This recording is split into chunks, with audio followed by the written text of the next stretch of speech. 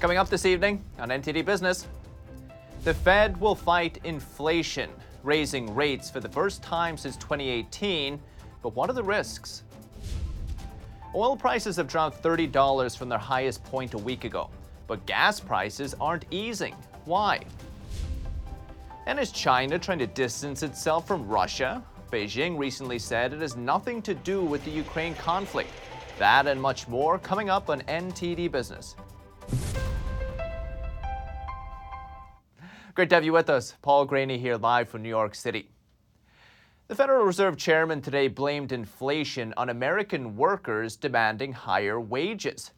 He didn't place all of the blame on wage demands, but talked about it on more than one occasion. In fact, he says one of the goals of raising interest rates, which the Fed did today for the first time since 2018, is to slash the number of job openings so workers can negotiate higher wages. Here's the chairman today.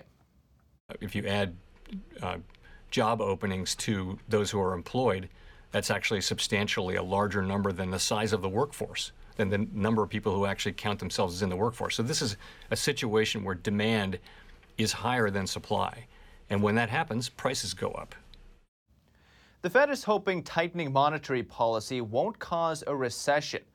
Higher rates could slow down economic growth by taking money and demand out of the economy. Money becomes more expensive to borrow for businesses and regular Americans, so they're less likely to do it. Also, if you have credit card debt or other loan debt, you'll have to pay more interest. That'll leave you with less to spend on things you like, so the price of those things might fall if there's no one around to buy them. But Powell thinks we probably won't see a recession in the next year. He says consumer demand is high enough and labor market is strong enough to withstand the higher rates. The Fed is raising rates by 0.25%. Very modest, but Powell hinted we'll see many more of them throughout the year. So the way that works, I would explain, is as we raise interest rates, that should gradually slow down demand for the interest-sensitive parts of the economy.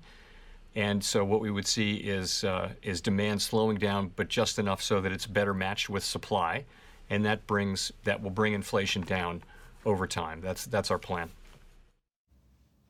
Prices are officially rising at the fastest pace in 4 decades. The chairman wouldn't answer when asked if the Fed is late to the party in dealing with the inflation. During the last bout of rapid inflation in the 1980s, the Fed raised interest rates to 20%. Today's hike puts them at 1/4 to 0.5%. The Fed will also start directly taking money out of the economy by reducing the size of its balance sheet. The chairman estimates that's the equivalent of another modest rate hike. So joining us live to discuss the Fed's decision is the CEO of Santiago Capital, Brent Johnson. Brent, as always, thanks for coming on. Thanks for having me. Happy to be here. Brent, enlighten us. Limiting workers' wages during historically high inflation doesn't seem to solve the fundamental problem, does it? Well, no, and you've kind of got to look at this thing from a couple different views. The Fed is there to be the lender of last resort, and in many ways they've caused all these problems. So to think that they're going to be the one to come along and fix the problem is a little bit laughable. Now, having said that, you kind of have to play the game because they exist and they have great influence over the economy. And so, I think they're trying to thread a needle that's going to be very hard to do. Not impossible, but very hard. So on that point, Brent, we hear lots of different reasons for inflation, supply chain problems, labor shortages. You bring up the Fed here. How exactly do their actions play into this? Well, it's a combination of two. I think a year ago, everybody was talking about how all the quote unquote money printing was leading to all the inflation, and they kept showing the M2 year-over-year growth chart. But now this year, the M2 year-over-year growth chart is cratered. But yet we still have inflation. So I think that shows that it wasn't just the M2 year-over-year growth. It was also the supply chain problems. And now what's really accelerated a lot of the inflationary pressures is the military confrontation in Ukraine.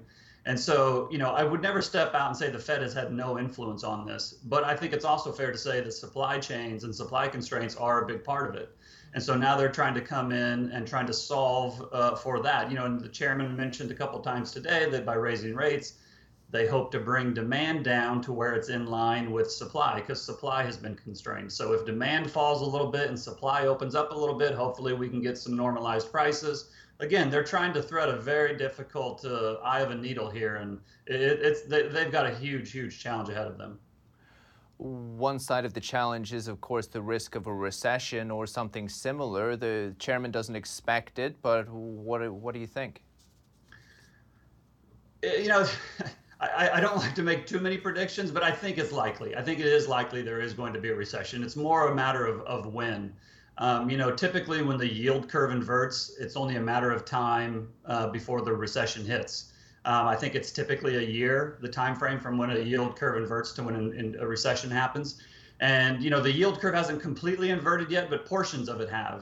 You know, the 5-year, 10-year was inverted at one point today. I'm not sure where it exactly closed, but at one point it was inverted.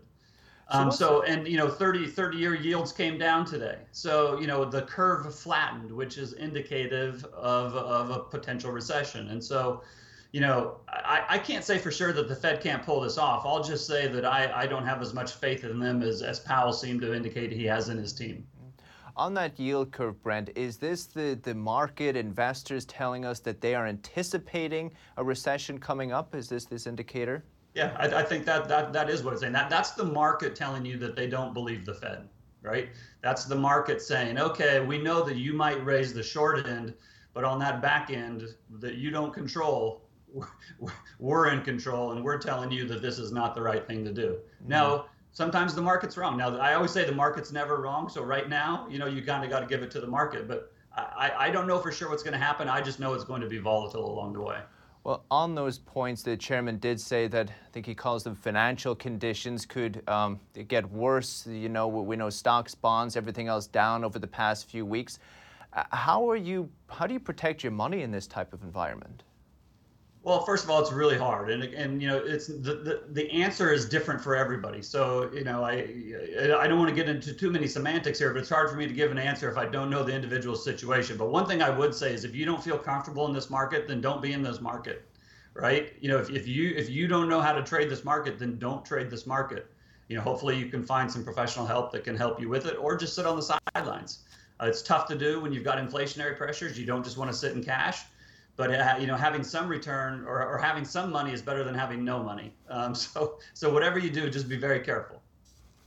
Great. Brent Johnson, as always, thank you. Santiago Capital, appreciate it. And Russia is reportedly nearing a default on its foreign debt. If that happens, it'll be the first foreign debt default since the Bolshevik Revolution more than a century ago. Today's the deadline for Russia to pay $117 million in interest on some of its dollar-denominated debts. But sanctions mean it can't access much of its foreign reserves, including dollars. So the Russian finance minister says they've asked their U.S. bank to make the payment, but with the sanctions, the money may not go through. Russia does get a 30-day grace period, so technically we won't know whether it's going to default for sure until April 15th. Russia even floated the idea of paying its dollar debts in rubles instead. But according to the terms of the debt, that'd still be considered default. And in a bid to make up for its seized assets, one Russian lawmaker is demanding the U.S. return the state of Alaska. The U.S. bought Alaska from Russia in 1867 for $7 million. The lawmaker made the demand on Russian state television over the weekend. He also wants Fort Ross back. That's a former Russian settlement 90 miles north of San Francisco. He also demanded the return of all Russian properties, those of the Russian Empire, the Soviet Union, and current Russia, which have been seized in the United States. He even went on to claim Antarctica belongs to Russia as well. The United States will likely ignore his demands as it ratchets up sanctions on Russia. Yesterday, Russia retaliated by sanctioning President Biden and others in his administration. So joining us now is Governor Mike Dunleavy of Alaska. Governor, have the Russians contacted you about taking back the state yet? Not officially. I don't think they will either. It's not going to happen. Governor, I wanted to talk to you about kind of oil prices and Alaska. How are Alaskans feeling about inflation there? Because, of course, high oil prices mean more revenue for the state as well. Yeah, it's a double-edged sword. There's no doubt about it. So, as you mentioned, the higher the price, the more the state gets revenue, but it's a tax on the people.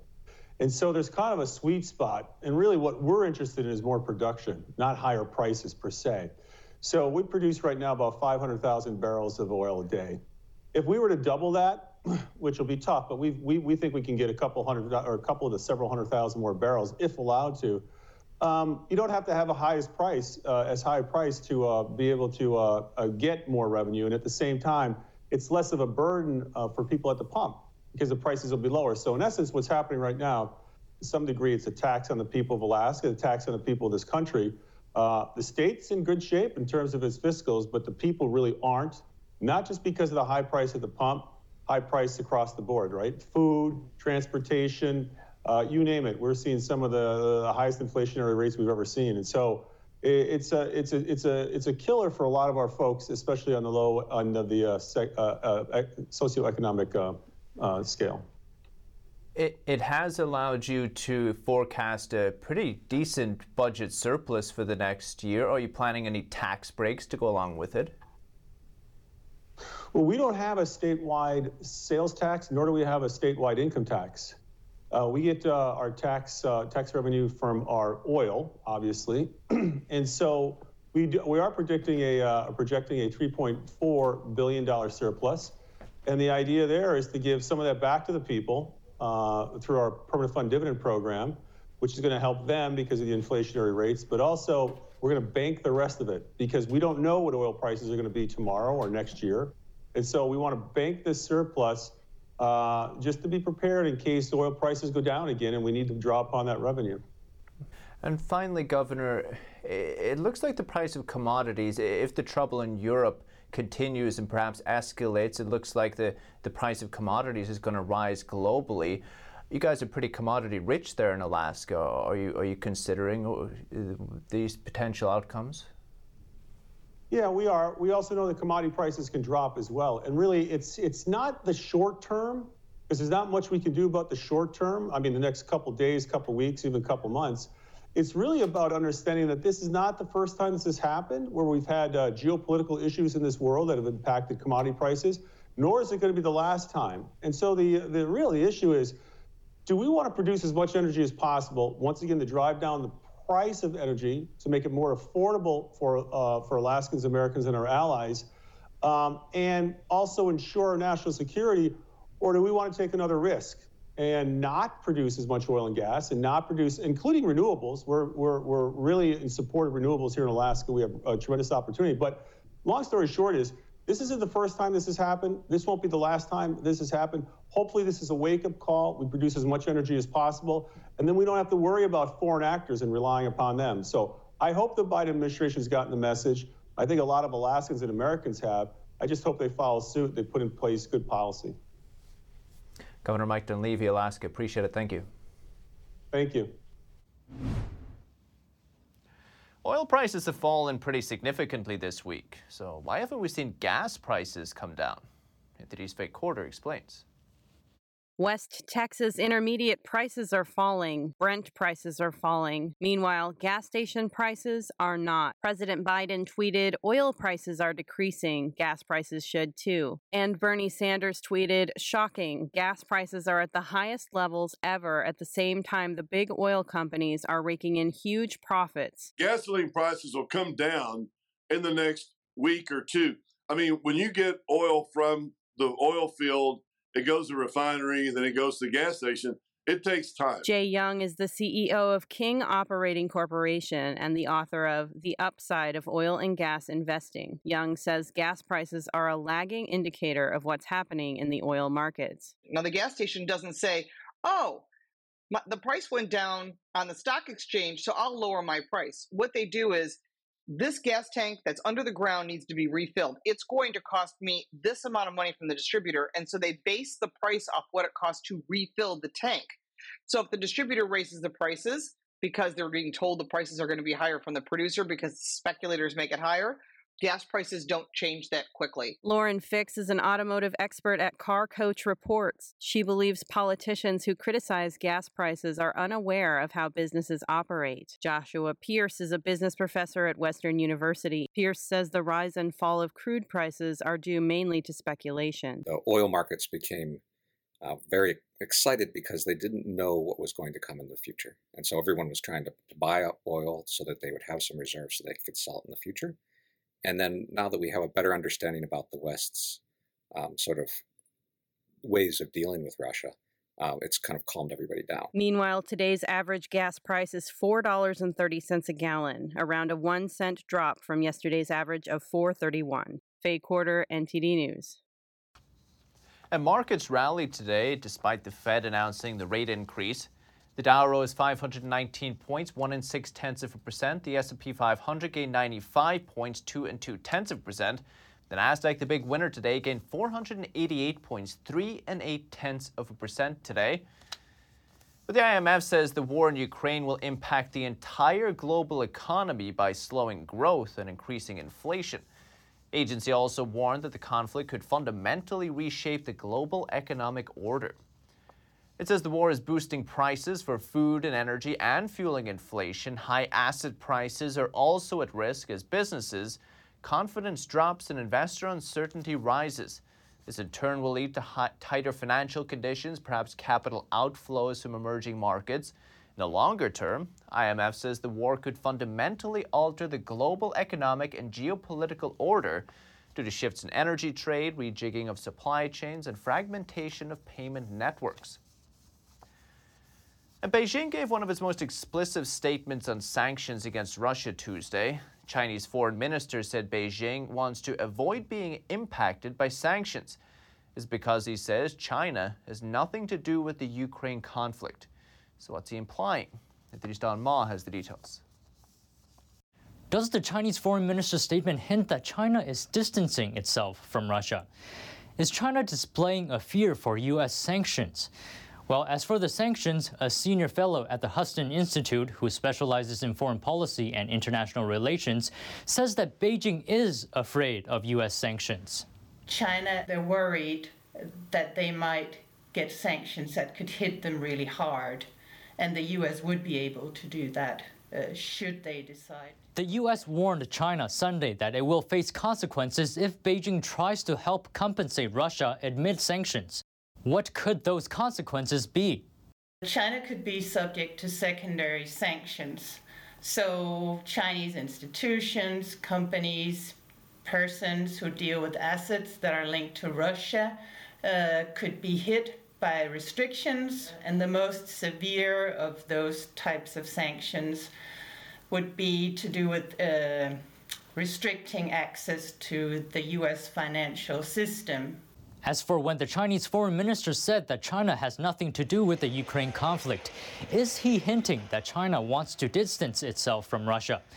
Ethan Yang, who specializes in political science and international relations at the American Institute for Economic Research, says yes, but also no.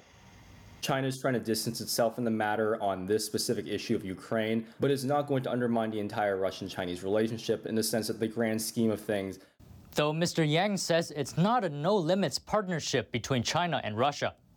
China only partnered with Russia out of necessity. It was the only other great power in the region that was opposed to the U.S., opposed to the West. And so it was a natural alliance out of necessity. When things get out of hand, as they are right now, the Chinese will take the appropriate steps to distance themselves because they... Yang says China doesn't care about Russia taking over Ukraine as much as Russia cares about taking over Ukraine.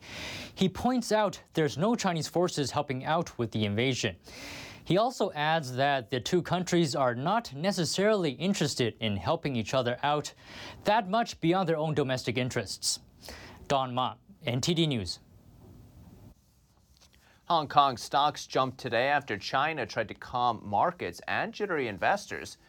Beijing promised support for real estate and tech companies after regulatory crackdowns caused stock prices to plunge there. NTD's Sean Marshall has more. Hong Kong stocks jumped 9% on Wednesday after Beijing assured markets it would ease regulatory crackdowns and support property and technology companies. The comments come a day after China stocks fell to 21-month lows and Hong Kong firms neared 2008 lows.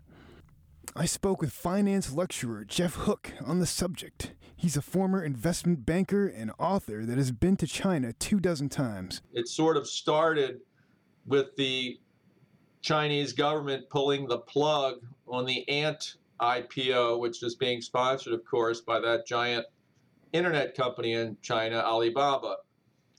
So that was sort of the beginning of the end, so to speak. Bloomberg reported a vow was made that the crackdown on internet companies was nearing its end and the government would prevent a disorderly collapse in the property market. In China, the government has somewhat more of a role that it plays in the stock market than the United States. That has its pluses and minuses, I guess, from an investor point of view. Investors have been bracing for worst-case scenarios like sanctions against China for its perceived support of Russia's war in Ukraine. I don't think they want to drive international investors away, but it has been an adjustment period, as I've kind of pointed out, for the last 15 months or so as people kind of adjusted. The recent surge of COVID infections in China has raised concerns about the rising economic costs of its tough measures to contain the disease, and Wednesday's announcement was a bit vague, saying only that Beijing will continue to support overseas share listings. Sean Marshall, NTD News. And a familiar face is coming back to lead Starbucks. Company founder Howard Schultz will serve as interim CEO of the coffee store giant. He's filling in the vacancy left by Kevin Johnson, who will step down next month after 5 years at the helm. Schultz, who took Starbucks from 11 stores to more than 28,000 from 1987 to 2018, says he will take part in the hunt for a new CEO in addition to handling day-to-day issues. According to a statement from the company, Schultz is doing the job on a volunteer basis. We paid $1 for his services. But now we take a quick break. Still to come, stay with us. Airfares on the rise, but fuel prices aren't the main cause. It's because of something else. And Aston Martin is releasing its latest supercar, but it'll also be the last of its kind. That and much more coming up on NTD Business.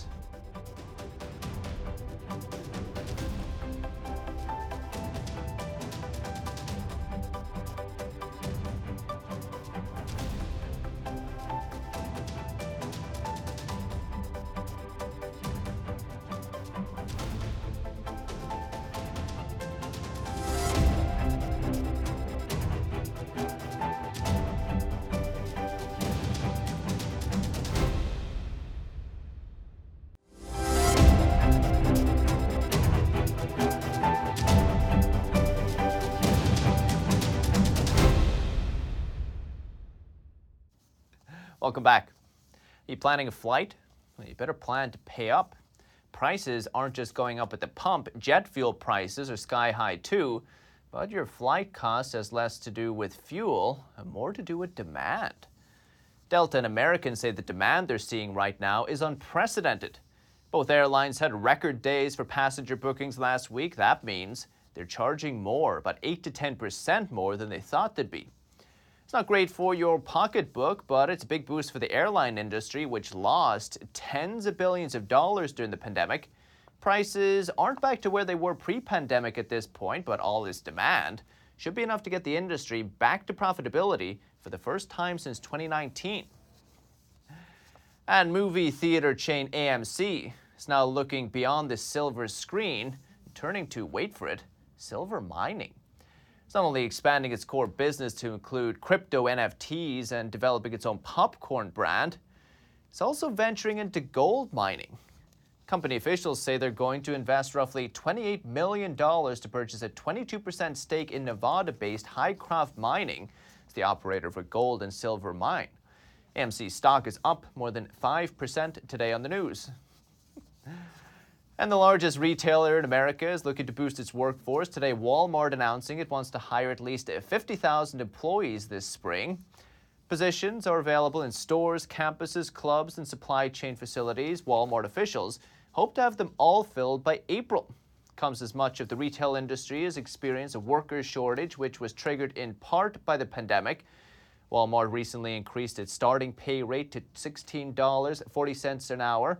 Some workers in select positions make nearly twice that rate. And James Bond's car of choice, the Aston Martin, is launching its most powerful V12 Vantage sports car yet, but it's also going to be its last. The luxury car maker shifts towards more electric cars in a couple of years. NTD's Phil Zoe has the story. Luxury carmaker Aston Martin is launching its all-new 2023 V12 Vantage sports car. It's a track animal. Aston Martin's CEO says they've created something special. That's after the original car first launched 15 years ago. V12 Vantage, we thought it's probably a good idea to put our biggest engine in our smallest car. And we created a car which, is my perspective, the most sportiest car ever the company made. The new fossil fuel-powered car will also be the last of its kind, as Aston Martin plans to release its first all-electric car in 2025. The Vantage V12 is really the swan song. Billionaire Lawrence Stroll, an investor in Aston Martin, says the car is already sold out. It'll be the last V12 Vantage we made. Listening to car collectors, real enthusiasts who have most of the people we've sold the cars to, and it was 3 times oversubscribed. The company says it's making only 333 units, with a starting price of around $300,000. Customer deliveries start in the second quarter of this year. Phil Zhou, NTD News.